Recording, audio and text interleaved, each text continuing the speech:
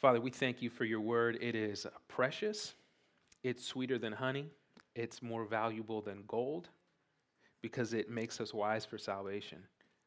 Without your word, God, or without someone speaking to us the gospel, the pinnacle of your word, we're left in the dark about who you truly are and who Christ truly is. We can see from creation your general revelation, but we need your word either read or spoken to us to see your special revelation. And so, God, we praise you and we thank you that you have chosen to condescend and to reveal yourself to us, that you've chosen not to stay in the dark, but to make yourself known to us through your word and through the pinnacle of your word, Jesus Christ, who is the radiance of the glory of God.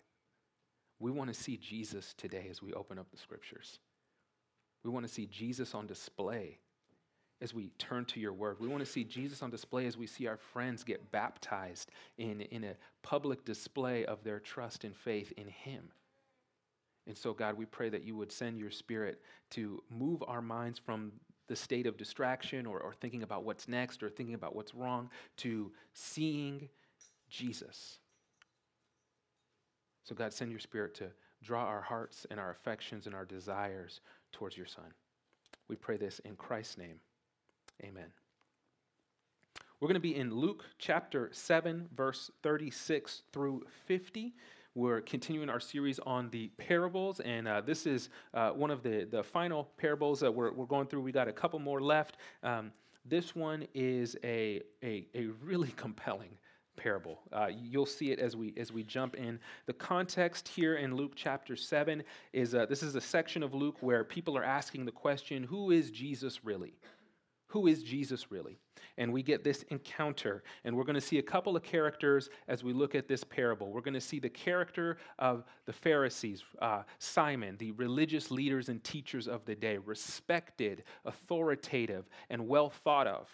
And yet Jesus had many confrontations with them. We're going to see Jesus, who is setting the region ablaze and just buzzing in notoriety and fame because of his preaching and his healing ministry. And then we're going to see an outcast, a woman of the city. And we're going to see what happens when you invite those three people to a meal, to a dinner party. We see what type of sparks fly when you get the religious establishment, Jesus Christ, the Son of God, and a woman of the city together around a table. Luke 7:36, Luke the physician and the historian records for us. Verse 36, one of the Pharisees asked him, Jesus, to eat with him. And he went into the Pharisee's house and reclined at the table. And behold, this is look, heads up, pay attention, wake up now. Look, behold, a woman of the city who was a sinner, when she learned that he was reclining at table in the Pharisee's house, brought an alabaster flask of ointment, and standing behind him at his feet, weeping, she began to wet his feet with her tears, and wiped them with the hair of her head, and kissed his feet, and anointed them with the ointment. Now when the Pharisee who had invited him saw this, he said to himself, if this man were a prophet, he would have known who and what sort of woman this is who is touching him, for she is a sinner. And Jesus, answering, said to him, Simon, I have something to say to you. And he answered, say it, teacher. A certain moneylender had two debtors. One owed 500 denarii and the other 50. When they could not pay, he canceled the debt of both. Now which of them will love him more? Simon answered, the one, I suppose, for whom he canceled the larger debt. And he said to him, you have judged rightly. Then turning toward the woman, Jesus, said to Simon, do you see this woman? I entered your house. You gave me no water for my feet, but she has wet my feet with her tears and wiped them with her hair. You gave me no kiss, but from the time I came in, she has not ceased to kiss my feet. You did not anoint my head with oil, but she has anointed my feet with ointment. Therefore I tell you, her sins, which are many, are forgiven, for she loved much. But he who is forgiven little loves little. And he said to her, your sins are forgiven. Then those who were at table with him began to say among themselves, who is this who even forgives sins? And he said to the woman, your faith has saved you. Go in peace. There's something about Jesus that compels this woman of the city whose sins are many. There's something about Jesus that compels her. It's likely that the streets in the region, not likely, it's fact that the region is buzzing about Jesus of Nazareth, the man who is teaching like no one has ever taught, who is healing like no one has ever taught, who speaks with authority like no one has ever spoken. And not only is word buzzing around the region that Jesus is one of a kind, you've got to go see him, but word around the region is buzzing among a certain sect of society. Word around the region is buzzing among the outcasts. Because the Pharisees would preach and say, you sinners, you tax collectors, you extortioners, you prostitutes, you criminals, you lower class people. God has mercy for you, but you need to get clean first. And then Jesus comes along and says, the kingdom of God is at hand, repent and believe in the gospel. He says, turn from your ways, your sin, to me. Trust me. Turn to me, and you are accepted. And so it's buzzing among the outcasts, the tax collectors, the prostitutes, the disabled, the criminals, the outcasts of society. They're all saying, you've got to go see this teacher Jesus who is healing us, who is telling people they're forgiven of their sins before they even lift a finger. You've got to go see him. So it is almost guaranteed that this woman has been hearing about Jesus, and it's probably likely that this woman has not only been hearing about Jesus, but has heard him herself.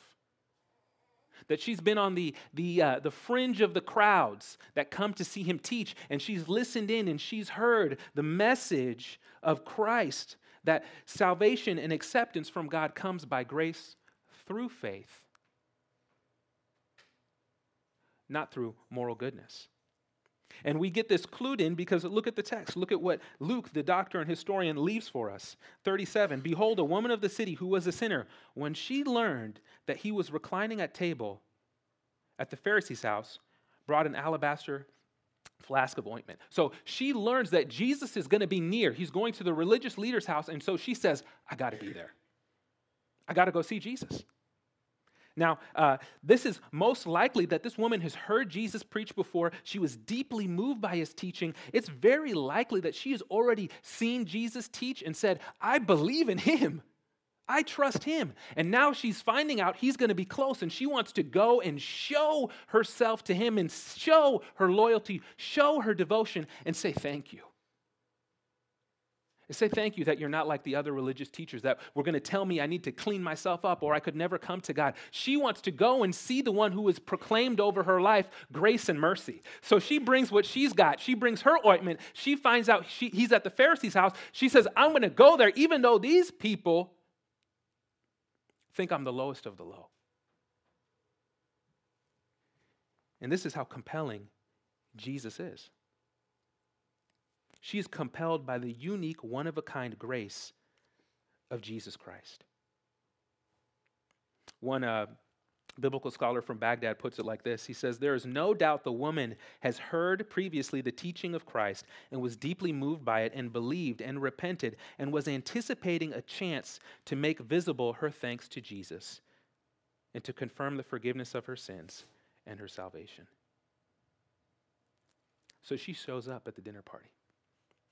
Now, we see what happens at the dinner party. She shows up. She starts weeping, crying, washing Jesus' feet. And the Simon the Pharisee is saying, this is weird. And if he knew what type of woman this was, he would back away. If he really was of God, he wouldn't let this person touch him because God stays away from dirty people. God only comes to clean people, according to the Pharisees. And Jesus jumps into a parable and teaches a lesson. Now, what I want you to see is she's compelled by the uniqueness of Jesus, but the second thing that happens here, one of the next things that's happening in this narrative that we might miss is that this is a highly charged dinner party.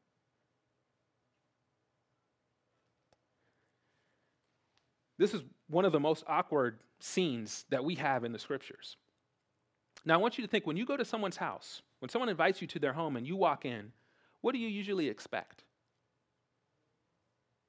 Maybe a hello, a wave, right? If they're really nice, they'll take your coat, offer you some water. You might ask, do I take my shoes off? Do I keep them on? What's the policy in your house, right? You're going to have some, hey, how are you? Good. Glad you're able to make it. Great. Sit, take a seat, have a water. Let me get your coat. Sit here. Don't sit there. That chair will break, right? You're going to just have some sort of interactions. What happens with Jesus when he comes into the Pharisee's home? Nothing. No welcome. Nothing. This is why this is so charged. He comes into the home and he has to seat himself. He gets nothing. But look at verse 44. Simon does nothing. And when Jesus gets further into his teaching, look at what Jesus says. 44. You gave me no water for my feet. I came into your house. You gave me no water for my feet. Now, what are these guys wearing? Are they wearing Jordans? What are they wearing? Sandals. Right? Those things that you hate to wear but you only wear when you go to the beach. They're wearing those things. And guess what? There's not sidewalks, right? And they go a lot by horse, mule, donkey, right? So a lot of their things are on the ground, right? And so your feet, when you come into a home, the first thing you want to do as courtesy to yourself, as courtesy to the aroma in the place, is you want to wash your feet. This is common decency in this culture. And Jesus says, I came into your house. You gave me no water for my feet. But what? But she has wet my feet with her tears and wiped them with her hair. Simon is insulting Jesus. So I don't welcome you here. I'm inviting you here, but I'm testing you. I don't welcome you here. Look at the next thing. You gave me no kiss. If you know some friends who are, I don't mean this disparagingly. If you have friends that are very, very wealthy, the way they greet one another is they do the peck on the cheek. Right? We have good neighbors that we do that. And at first I was like, why is he giving a peck on the cheek to my wife? And I was like, oh yeah, they're a lot richer than we are. This is just what you do when you're really cultured people. It's just very common. You see this in France. You see this in Africa. You'll see this to this day in Palestine, Israel, in certain places. Right? Greet with a holy kiss. It's a way of affection. It's a way we do a hug. It's a way to do the kind of the peck on the cheek. You don't really do it. You'll look poor if you do that. You just go like that. You kiss the air. My beard will scratch. That's why no one does it with me. So it's a way of welcome. It's a way of welcome. It's a way of affection. But look at what Jesus says in 45. You gave me no kiss. You gave me no kiss. You gave me no welcome in your home. But what? But from the time I came in, she has not ceased to kiss my feet. 46. You did not anoint my head with oil. Refreshment, a sign of respect, a sign of blessing. But she has anointed my feet with ointment. Do you understand the insulting that's happening to Jesus right here? I mean, these are shots fired by Simon and the Pharisees. And as the woman sees this, as the woman is seeing this happen, she weeps. She weeps, one, because she is so thankful to see her Savior, but she's also weeping because she recognizes that her Savior, the one who has had mercy on her, is being insulted viciously by the religious leaders of the day. She weeps and says, they do not love you, but I know what you've done for me. I love you. They do not welcome you. I welcome you. They are not blessing you, but I will bless you and show my great love to you because of your great love for me.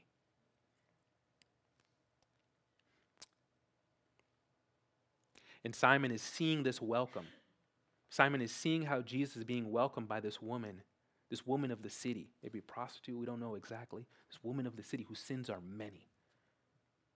Seeing this, and he thinks to himself, man, if he really was the Son of God, if he really was the Savior, he would know what kind of low-class woman this is who's touching him, and he would get away because God doesn't go towards broken people like this. And Jesus, knowing, reading, understanding, seeing, thinking, knowing what Simon is thinking, he says, let me tell you a teaching. And he tells a story about two debtors, and they can't pay their debt. 500 denarii, this is about 20 months worth of wages. 50 denarii is about 2 months worth of wages. Both have a debt they can't atone for, but somebody graciously cancels their debt. Which person is going to love the debt canceller more? Which person is going to love the Savior more? Jesus is clearly showing he is the debt canceller by his atoning death. Which one? And Simon is asked a question by Jesus, and when Jesus asks you a question, you're best off to plead the fifth, because he's going to get you somehow. And Simon says, well, I guess the one who had the bigger debt. Where's this going? And he says, yeah, the one who is forgiven much loves much. The one who is forgiven little loves little. And what Jesus is showing is if you have a greater awareness of your brokenness and sin, when you see Jesus' mercy, you will love him more. The whole big idea of this text is really the greater the grasp of grace, the greater love you will have for Christ. It's a great grasp of grace that produces a love that's great. So when you see the mercy of Jesus in a deep way, it produces a love that is deep. And what Jesus is showing us here is that not only is grace needed, as he tells this parable, not only is grace needed for somebody like the woman whose sins are many and visible, but grace is needed for someone like Simon who thinks he's so hoity-toity and so upper class that he has no baggage or garbage in God's sight. That grace is needed for the both of them. And Jesus says this in 47, I tell you, her sins, which are many. I love 47. How would you like to be there? Jesus is talking about you. Yeah, her sins, which are many, are forgiven. How would you like to be like, thanks, Jesus, right? I'm with you, right? Come on, man, right? But notice what he does. Notice what grace does, right? It's a grasp of grace that produces a love that's great. But notice grace doesn't excuse our sins. Jesus doesn't say, hey, this woman here who is devoted to me, her sins are zero. No, he says, yeah, you're right, Simon. Her sins are many. You know what you're wrong about? She doesn't need to clean herself up. She gets mercy first. If you look at the order when Jesus in John chapter 8 is interacting with this woman who has committed adultery, and the religious teachers, they want to stone her. They want to render judgment upon her. And Jesus says, I don't condemn you. Then he says, go and sin no more. The religious leaders flip that order. They would say, sin no more, and then we won't condemn you. But that's not the order of the Bible. That's not the order of Christianity. That's not what Christ has come to do. He has come to give mercy to us through his life, through his death, through his resurrection in our place, so that out of that mercy, we would walk in a new way. We would live in a new way. But we receive mercy and grace first and along the path of new living. We don't live different in order to get mercy. Mercy changes us, saves us right where we are. And then that mercy begins to work out in our hearts because it's the grasp of grace that produces a love that is great. You see, this woman, when she comes face to face with her Savior in this way, she's going to have a desire from within the heart to turn from her broken ways into Christ's life-giving ways. Grace is going to call her and compel her into a new way of living. And so Jesus says, this woman that has many sins, her sins are forgiven. Notice what he says in the text. He says that her display, 47, her sins are forgiven for she loved much. If you look at verse 50, he says, your faith has saved you. Clearly what he's saying then in 47 is that her display of love is proving that she does know forgiveness. And then in 50, it's her faith that saves her, not the display of love. It's her faith in what Jesus has done for her. It's the grasp of grace that produces a love that's great. Do you know what this means for us? Do you know why this parable is so critical? Not only for people on the outside wondering about Jesus, seeing that it's grace unmerited that restores us to God. This parable is also critical for people who've been following Jesus for a long time and people who think, I know the gospel, I know Jesus died for my sins, I know that, what else? Maybe we wouldn't say it like that, but like, what else? Jesus is giving us the key. Not only for people who are saying, man, what is Jesus like? He's giving us the key for the people who know Jesus to show them the reason you are apathetic in your faith, the reason you have no spiritual fervor, the reason you lack in spiritual energy, the reason you lack in passion for Jesus is because you do not understand that you have been forgiven much. When you understand you've been forgiven much, you love much. It's a very simple principle that he lays out here. Why is someone calling me? Unknown. Deny. No one calls me. My wife will testify, nobody ever calls me. This is strange. I must have been making a great point. It's a distraction coming in. Jesus is showing the key to spiritual fervor, spiritual passion, love for Jesus. It's not good preaching. Primarily, it's not the right music. It's not even primarily great spiritual practices. It's not doing the right book study. As important as and good as those things are, the key to spiritual love for Jesus is a 500 denarii sense of your need. When you have a 500 denarii sense of your need for God's grace, you will love Jesus deeply. You will never move on from his grace from you. The sad part is, most of us, we walk around with the 50 denarii sense of our need. We understand that we're sinners. We understand that we're broken. We understand that we don't follow God the way he calls us to. But we really don't have the depth of understanding of how needy we are before God. Because we have a sense of our need, but we also have an inflated view of self where we look at ourselves compared to others, or we look at ourselves in contrast to other Christians, or we look at ourselves in contrast to our family, and we look and we say, well, I know I have need. I know I'm a sinner. I know I'm broken. I know all those things, but I'm not that bad. We might never, ever say that, but subconsciously, that's where we're at. Jesus would tell you, if you lack love for him, but you trust him, but you lack deep love for him, it's because you have a smaller grasp of grace and your need than what's really true. So the question for us is this: do you have a 500 denarii sense of your need for God's mercy and grace, or do you have a 50 denarii sense of your need, or do you maybe have no sense of your need, and these are new things that you're beginning to consider today? Jesus in this parable is declaring the more you are clued into your brokenness, the more you will celebrate the beauty of God's mercy. Now, people who are not clued into their brokenness, who do not have a 500 denarii sense of their need, they treat God as being a useful thing in their lives. He's useful, they pray to him, they have a real relationship with Jesus, but he's not the treasure of their lives. This woman, Jesus is all she's got. She's willing to embarrass herself. She's willing to scandalize herself in order to identify with Jesus. She lets down her hair and weeps and washes her feet with her hair. In this society, you let down your hair in the presence only of your husband. She's willing to say, he is mine. I identify with him. She has this passion because she understands the depth of her need. See, people who are wrecked by their brokenness, they don't treat God as just useful, but he's the center of their life who is altogether beautiful and lovely. He's their everything. The question for us from this parable is, God useful to us or is God beautiful to us? Do we understand how much he loves us? And if we do, then we will grow in our devotion and love for him.